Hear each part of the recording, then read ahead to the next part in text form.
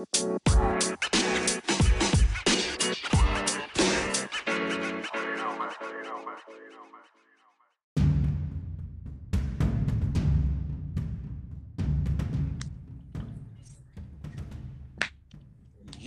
welcome to Swift Talk. We got another special guest in the building, two of them.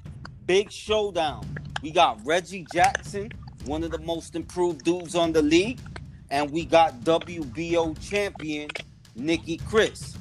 Now, as you guys probably seen over the last couple days, there's been a little tension between these two people. But guess what? I got them on the show.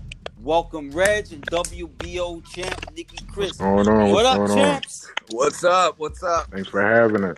Thank you. What's up? So thank you for coming on the show. So first, let's start off with Reggie. Reggie, you the challenger. You've been improving. You beating a lot of these guys. You getting solid. What happened? What's going down with you and Nikki? We've been seeing some tension. What's up? I mean, me and the champ, we go way back. We had a couple fights in the past. I felt like that, he's a basic fighter, I had a conversation with another boxer and, I guess it got back to Nikki and he felt some type of way that I called him a basic boxer. I just feel like that, it can easily be, broken. And, he has, a 2-punch arsenal and, it's gonna be proven tonight that he's gonna get knocked out. All right, so WBO champ Nikki Chris, you heard what Reggie had to say.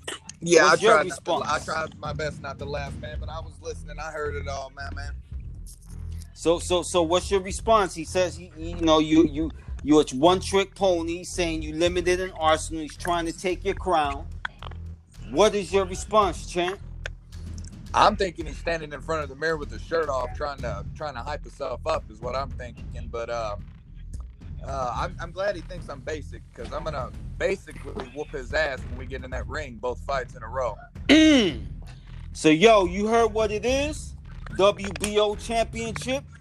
Reggie Jackson versus Nikki Chris. Let's get it. No more talking. We going live Let's go. today.